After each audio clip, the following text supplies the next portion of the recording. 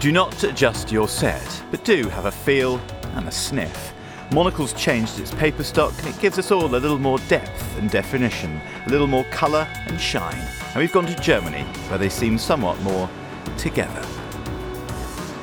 This is not something that's just started 3 or 4 months ago. It's not just driven by Brexit.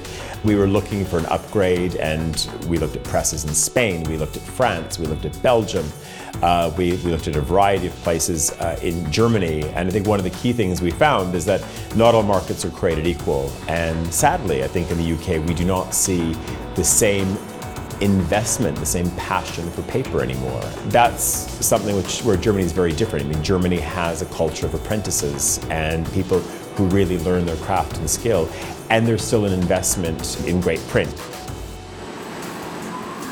And this is the rush and clatter of the sound of that investment, a well-oiled printing machine just outside of Hamburg.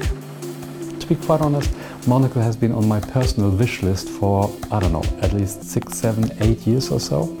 And I believe it's one of the longest acquisition periods that we ever had. But apart from that, it really fits exactly into that what we're doing at Neffen-Stummer. In terms of the run, in terms of the paper grades that are used, in terms of the complexity, which maybe shocks other people, we like it. It fits very well into our setup. And again, it was on my personal wish list. Back at HQ, editors and art directors inspired by this brave new matte-coated future have been testing new layouts, fresh features, niches into which to lead your interest and your eye. All of the editors were tasked with looking at their pages and thinking how we could add new layers of information, how we could tell stories in a slightly different way. So sometimes it's something as simple as the way that the story gets laid out, just to make you re-engage with the pages in a new way. Other times people have thought up new concepts. So in the culture pages, for example, we were really keen to endorse what we really thought you should be watching, seeing, going out your house to visit. And Chiara, who's the editor of those pages, has done a really great job at making sure that we tell you the things that you should be doing this month, all around the world, whether that's a theatre show or watching a documentary. And the affairs section sung too, with an epic on those in-demand ships, icebreakers. Look at the sun on the snow, the shadow in the cabins, and these fresh layouts that breathe like cool Arctic air. Our fashion pages have even more depth and dazzle too.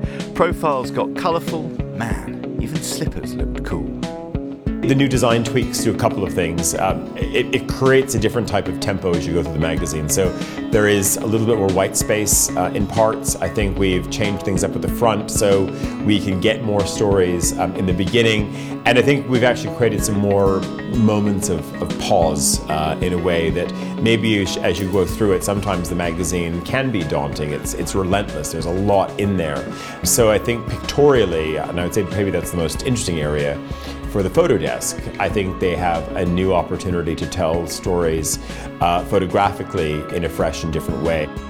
And we believe the cover is fresh and different too. Our friend Moteus from Kaunas sharpened his pencils to give us a pencil-sharp, spring-ready look. For this issue, we decided to have an illustrated cover once again.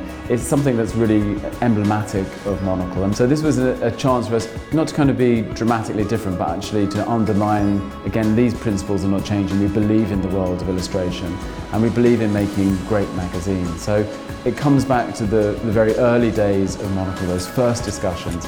Let's make a magazine that celebrates the craft of printing, the craft of journalism, the craft of illustration, and make sure that photographers and writers and readers all feel part of something that's unique, tactile, special and collectible.